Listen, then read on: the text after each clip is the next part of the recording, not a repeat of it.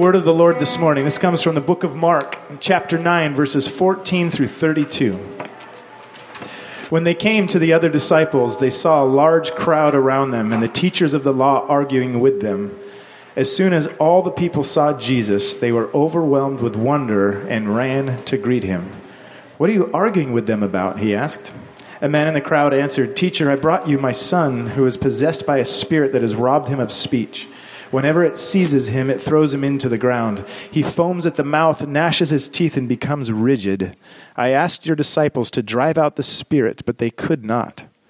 "You unbelieving generation," Jesus replied, "how long shall I stay with you? How long shall I put up with you? Bring the boy to me." So they brought him, and when the spirit saw Jesus, it immediately threw the boy into a convulsion. He fell to the ground and rolled around, foaming at the mouth. Jesus asked the boy's father, "How long has he been like this?" "From childhood," he answered. "It has often thrown him into fire or water to kill him. But if you can do anything, take pity on us and help us." "If you can?" said Jesus. "Everything is possible for one who believes." Immediately the boy's father exclaimed, "I do believe. Help me overcome my unbelief." When Jesus saw that a crowd was running to the scene, he rebuked the impure spirit. "You deaf and mute spirit," he said, "I command you, come out of him and never enter him again." The spirit shrieked, convulsed him violently, and came out. The boy looked so much like a corpse that many said, "He's dead." But Jesus took him by the hand and lifted him to his feet, and he stood up. After Jesus had gone indoors, his disciples asked him privately, "Why couldn't we drive it out?" He replied, "This kind can come out only by prayer." They left that place and passed through Galilee. Jesus did not want anyone to know where they were because he was teaching his disciples. He said to them, "The Son of Man is going to be delivered into the hands of men. They will kill him, and after 3 days he will rise." But they did not understand what he meant and were afraid to ask him about it. The word of the Lord.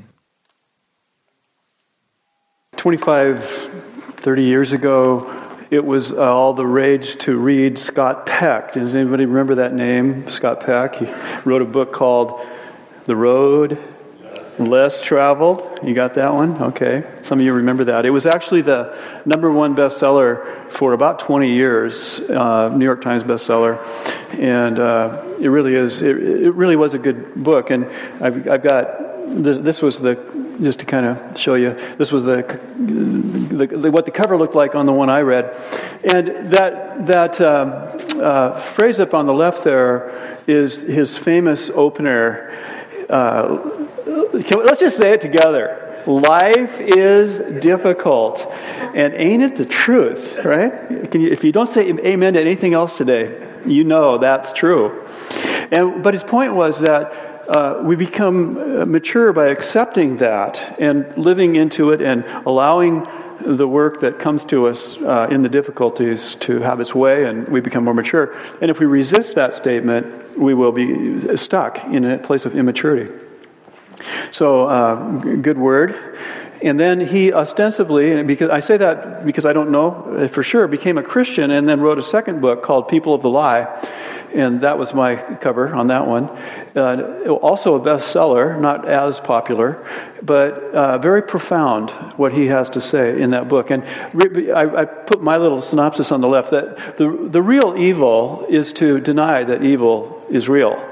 And that's kind of the theme of that book. And particularly in people who don't realize that evil is always that far away, at least from their heart or in their heart, and they deny that, and they are the most evil people around us. They're dangerous. And so you have narcissists and all the rest he goes into in that book. But it's really for all of us to not be a person of the lie. A person of the lie is to deny that evil has any sway over you. You're lying to yourself. Evil is real. Now, Scott Peck was an interesting guy in that he had such profound insight. I mean, he wrote other books too, and I would recommend them. But also, he was a very flawed person, and not surprising, but best-selling author on human relationships. His own family, he had multiple affairs, and he was estranged from his children, and he died about 10 years ago. But the reason I have some respect for him is that he actually wrote honestly about his failures. So anyway, take all that with a caveat. And there's an irony there that this great author with all the insight had his own set of problems. All right. So what does this have to do with Jesus? Well, here we go. Jesus is on this journey from the north of Israel, where Peter proclaimed him the Messiah, and then last week we saw on Mount Hermon, where he was transfigured and glorified, and now he's on his way south, and he's going to Jerusalem. Life is difficult. When you walk towards Jerusalem, you're walking towards suffering and death, and he knows it. So it has everything to do with Jesus. And then, along the way, he confronts evil. Evil is real.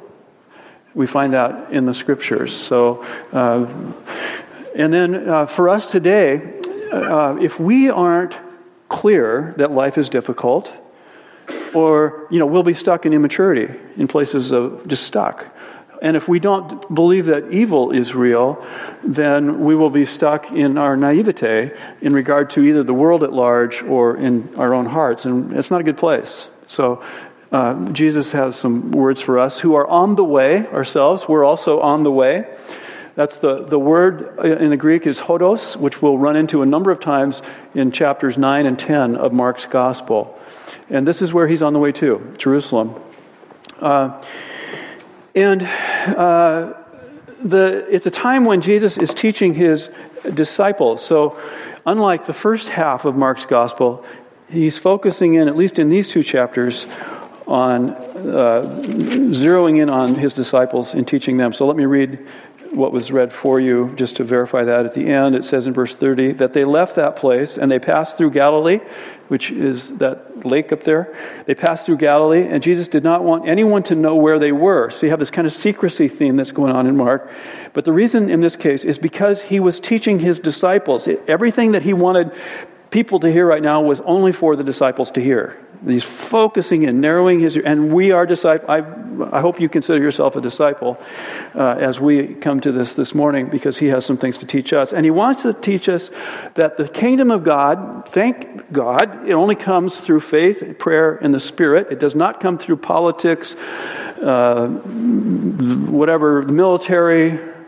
the kingdom of God does not... Those are temptations that we have, to think that it might come that way. The kingdom of God comes through faith, prayer, and the Spirit. And that's, as you walk on this way, on this life is difficult journey, the road less traveled, we need to be in faith, prayer, and the Spirit. All right, so here's our outline. We're going to borrow 3 of the sayings that we find in the text and kind of work our way through these, and then find ourselves in there. We are always... looking for God's word to us, and I really believe this morning, if you allow him to, he will speak to you. What are you arguing about is the first question that Jesus asks of the text. We'll see it here in a minute. And then there's that phrase that's kind of a rhetorical, sarcastic, if you can, is Jesus has come back to the man who asks Jesus if he can. And then that what I would call wonderful line, I believe, help my unbelief. Isn't that, and that's a good news text right there. I believe, help my unbelief. And I think all of us can relate to that one. All right. So they're arguing. And Jesus, we remember, let me read that for you. It says, he comes down the mountain and he says, what are you arguing with them about? And if we were to read the previous text there, they had come down from the mountaintop experience. So Jesus had been glorified. It was an amazing experience both for Jesus and for his disciples. He was totally enveloped in the presence of God the Father. There was a cloud that came down. It's like Mount Sinai in the Old Testament. You have the person of Moses and Elijah there with him, and 3 disciples. And it's a little confusing for the disciples, but otherwise it's an amazing event. And then he's plunged into the valley below, comes down, and what's the first thing that happens after the mountaintop experience? People are arguing, there's confusion and chaos, people are freaking out. That's what he comes to. And Here's my thing. Okay, so mountaintop experiences. Just think of them in your life. Get your scrapbook out real quick. And what are those things that you would want to show somebody? Let me guess. Birthdays, and well, let's just start with the birth of a child and birthdays and maybe a wedding day, a new home, new job, new whatever. Graduation ceremonies. Aren't those all just like mountaintop experiences? And you want to live. And there's something inside of me that would just love to have that just be every day. But life is what? Life is difficult. You get plunged into the confusion, the chaos, the freaking out. That's what life, and that's everyday stuff, right? So it's just, growing up is part of, if you're a person who is trying to just live from mountaintop to mountaintop, you will be a very immature person. That's not the way it works. So it's how we do life in the valley. So Jesus himself experiences this. Now, the incarnation, ultimately, where you have the eternal Son of God coming into this world that has problems, is all about being plunged into the depths of chaos and confusion and arguing and people freaking out. I mean, that's just, so, God chose to do that. Okay. So my own story is I went to seminary in 1990 with the idea of coming back into my business so that I would be not a pastor, but a leader or a better business person and have more better influence from a Christian perspective in that world, be a pastor to my employees and to hopefully to my customers in some sense. And so that was my vision. I had that steeped into my soul. And I've been gone from my business, hands off pretty much for 20 months. Came back into the business, and all I could find was chaos and confusion and just awful. And there were days I wanted to kill my employees. That's not what I learned in seminary, but that's what I wanted to do. So, everything on paper, it looks good, but then you get reality. And how do you navigate that? So what are they arguing about? There's two groups here that are arguing. One is the gatekeepers of religion. They came all the way from Jerusalem. Do you see how far that was? That's a long ways. They must have a strong interest in making sure that whatever's being taught and done up here in the north of Israel is, up to snuff and it's in under their control or so, whatever. So they're there to make sure that things are good. And what they find are these followers of Jesus. Now, 3 of the disciples went up on the mountain with Jesus, so you got 9 others that are down here. And they have done this before. If you go back into Mark chapter 6, where they were casting out evil spirits and healing people. And so here's a time where they can do it, and it turns out to be a botched attempt. So that creates an argument about who has authority to do this, upon what authority are you trying to do it, and then why did it not work if you have such great authority? And that's what Jesus walks into, the chaos of that argument. And the disciples, it says, as we read on in the passage, forgot to do one thing. They forgot to pray. So you kind of get a little hint there as to why it didn't work. And they tried maybe just using technique. Well, back when we were, in this other village, all we did was this, and it worked there, so it must work here, and it didn't work. And so they're trying to figure out what went wrong themselves. All right. Let's get to that next question there, if you can. And that comes out of the context of there's the argument going on, but then we find out there's a father and there's a son. And so in verse 20, they brought the son to Jesus. And when the spirit that was in this son saw Jesus, it immediately threw the boy into a convulsion. He fell to the ground and he rolled around, foaming at the mouth. That is not a pretty sight to see. Whatever that is there. And Jesus asked the boy's father, how do you think that, I want you to put yourself in the father's place here. How do you think the father is feeling right now? And Jesus asked the father, how long has he been like this? And the father responds, from childhood. It has often thrown him into the fire or water to kill him. And here's where we get that line. The Father says to Jesus, "But if you can do anything, take pity on us and help us." To which Jesus says, "If you can?" And that means, a little bit more than, it's not just a straightforward question. All right. So, first thing to notice is that Jesus does not get into the argument. You've got to get this. There's an argument going on, and his disciples are part of it. You would expect Jesus to maybe take sides he oftentimes does, against these guys from Jerusalem. He doesn't even bother here. He goes straight to the real issue at hand, which is a father who is hurting because his son is hurting. You get that straight. The compassion of Jesus does not really care about winning that argument. He has something bigger in mind. He is drawn into a human personal drama. And he knows the human relationship between a father and a son. Now remember, just the echoes of this go back a week to when Jesus was on the mountaintop and he hears the voice of his heavenly Father saying to all present, including him, "This is my son whom I love."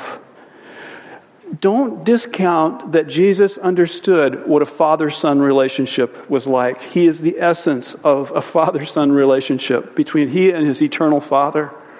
He also had an earthly father, but this is beyond that. So Jesus understands the reality of this situation. He understands how this father must feel. And that's why he gets personal with his comments. How long has he been like this? I want to know. I'm interested in you. I'm interested in him.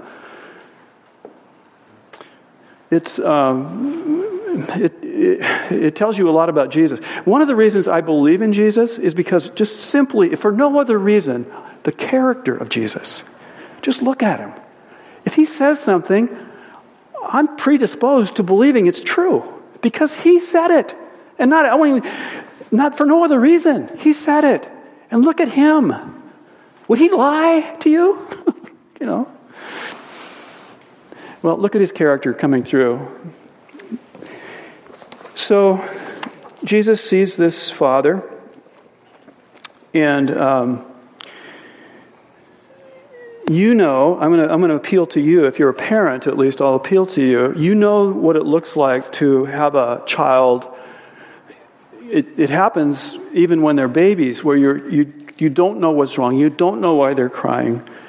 And you're doing everything you can. You've tried all the tricks in your bag to try to make things right, and they're still crying. There's something about a parent that is there's that feeling that you're just helpless in the presence of whatever it is. It's beyond you, and it may be beyond the doctors. And do you know what I'm talking about here? I mean, every parent goes through this at some level on a scale of 1 to 10. You might be a 10. That's really tough. But every parent knows that feeling of helplessness for one that is helpless, and it's not just a helpless one. It's one that you love more than anything. I mean, it seems. So when we were living in Bellingham, when I was going to seminary, we had our youngest son, who was actually right here this morning. He just flew in this morning. Tell you what, the kid's dedicated. He had to be in church to hear his dad preach this morning. Flew in all night from Alaska, and he will get something good from me later. I don't know what it'll be, but I wasn't sure he was going to be here. But anyway, when he was 4 years old, he was playing with some friends, and he fell, and he broke his femur, and it was a spiral fracture, which is not the simple kind, and it was just a huge, in our lives at that time, it was a huge event, okay?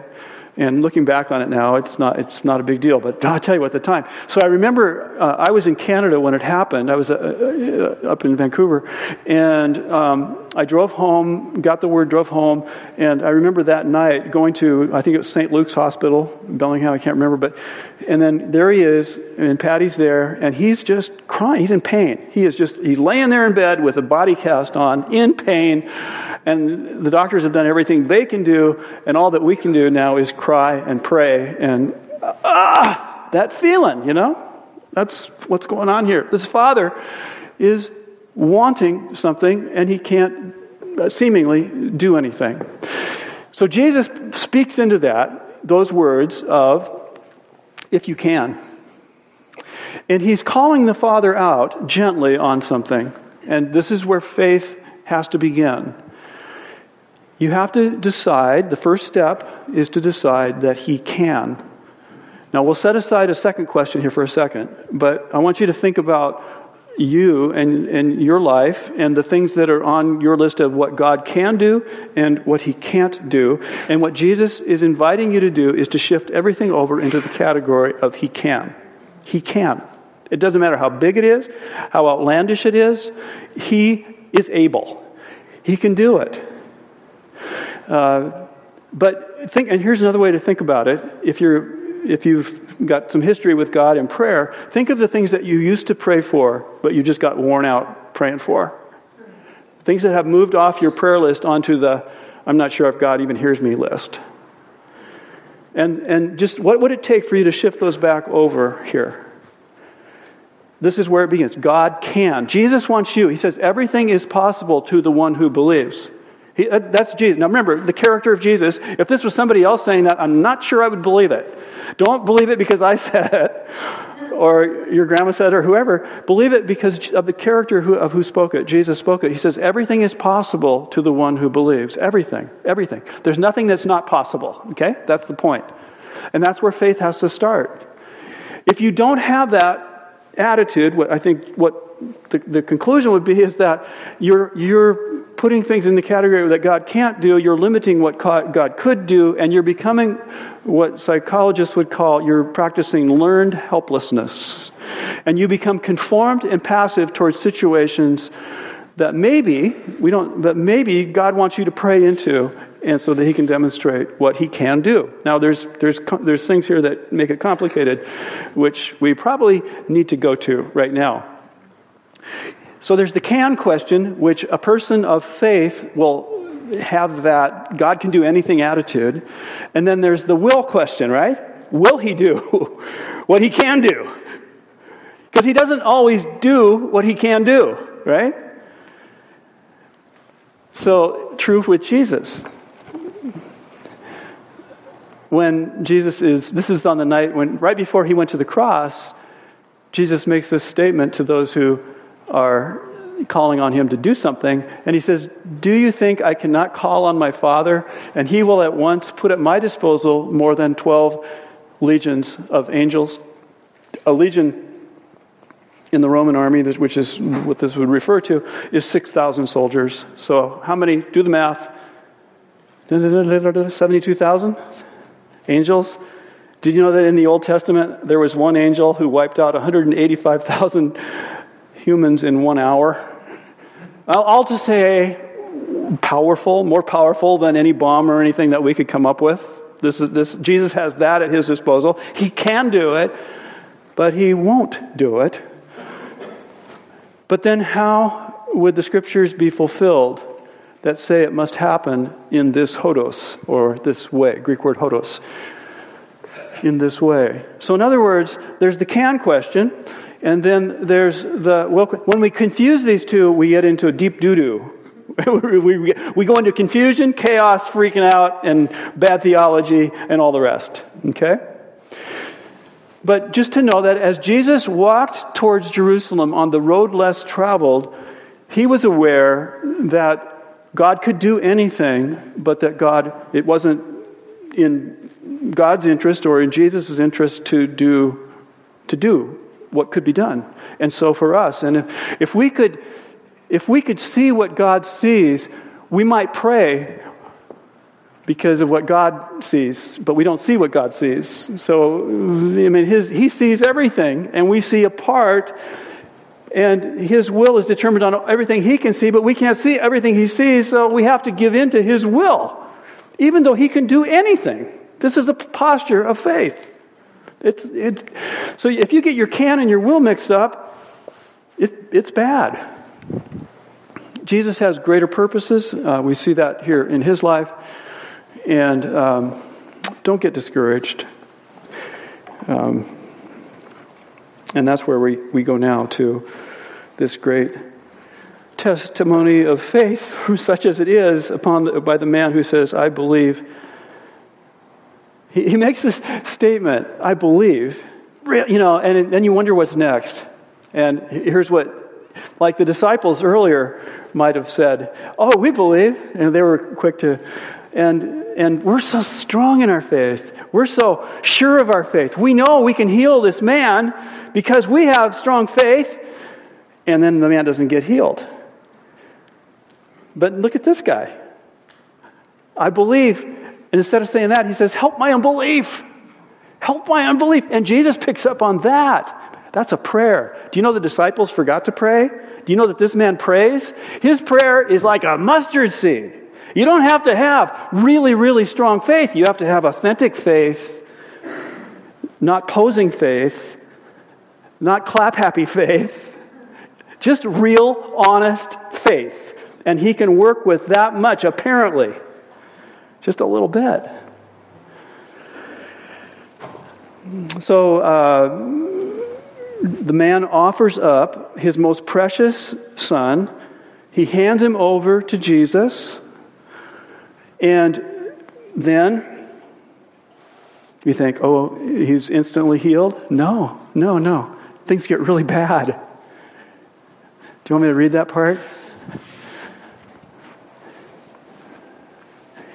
So, Jesus commands the spirit to come out of him, and then it says, verse 26, the spirit shrieked, it convulsed him violently and came out. The boy looked so much like a corpse that many said he's dead. My experience, and if any counselors that I've worked with or talked about this with would say that usually when people are getting healed, early in the healing process, things get really ugly. You can call it withdrawal symptoms for an addict, whatever it is in a family system. When one person starts getting healthy, it causes everybody else to start acting weird. It's just not, healing is not, it's part of the road less traveled. It really is. It takes tons of courage and faith. And this man, you can just kind of hear him as he's watching this over and over again, not just once. Help my unbelief, help my unbelief, help my unbelief. Because he's watching his son. I mean, he's giving him over to Jesus. And what's Jesus doing? You know, I mean, and then you have this breakthrough. The spirit leaves. The boy is limp there. Jesus picks him up by the hand. Cool stuff. Do you know this is reflective of Jesus' life, where he's going to Jerusalem to die, to suffer and die. That's before the breakthrough of Easter morning. I don't know if there is another way. I wish there was. If we could take a vote, we'd all vote that there would be. You know, mountaintop to mountaintop. None of this stuff. Life is difficult. God can do anything. Do you hear the words? Life is difficult. God can do anything. If you believe, everything is possible. We don't know if it will, if He will. I mean, that's where just more faith is required. So let's just imagine, though, just picture this one. The Father, let's go to another Father-Son relationship where we were just a minute ago. We'll close with this. But the Father in heaven, looking down on the cross, at the cross where His Son is dying, can He save him? And the answer has to be yes. I mean, look at the Scriptures. He could send however many angels, whatever He wants to do. He can stop this whole thing, this whole bloody mess. But will He? No, He will not. I mean, do you see the character of Jesus here? I mean, He's living this out. So that when He says something, it's just who He is. But the Father, why does He, I mean, it's just so hard. Just think about how much the Father loves the Son. Don't question that. Please don't question that. But He's not just seeing the Son. He's seeing you. He's seeing you. He's seeing individually people. He sees people that He wants to bring home. And He's willing to sacrifice the Son whom He loves. He's willing to sacrifice that for you. What a love that He has for you and for me. Now, here's what I want to do. I just want to lead us individually. I'm going to lead you through a prayer, a couple of prayers that come out of this passage. And so get yourself in a prayer posture, if you will. And I'm going to ask you to fill in some blanks.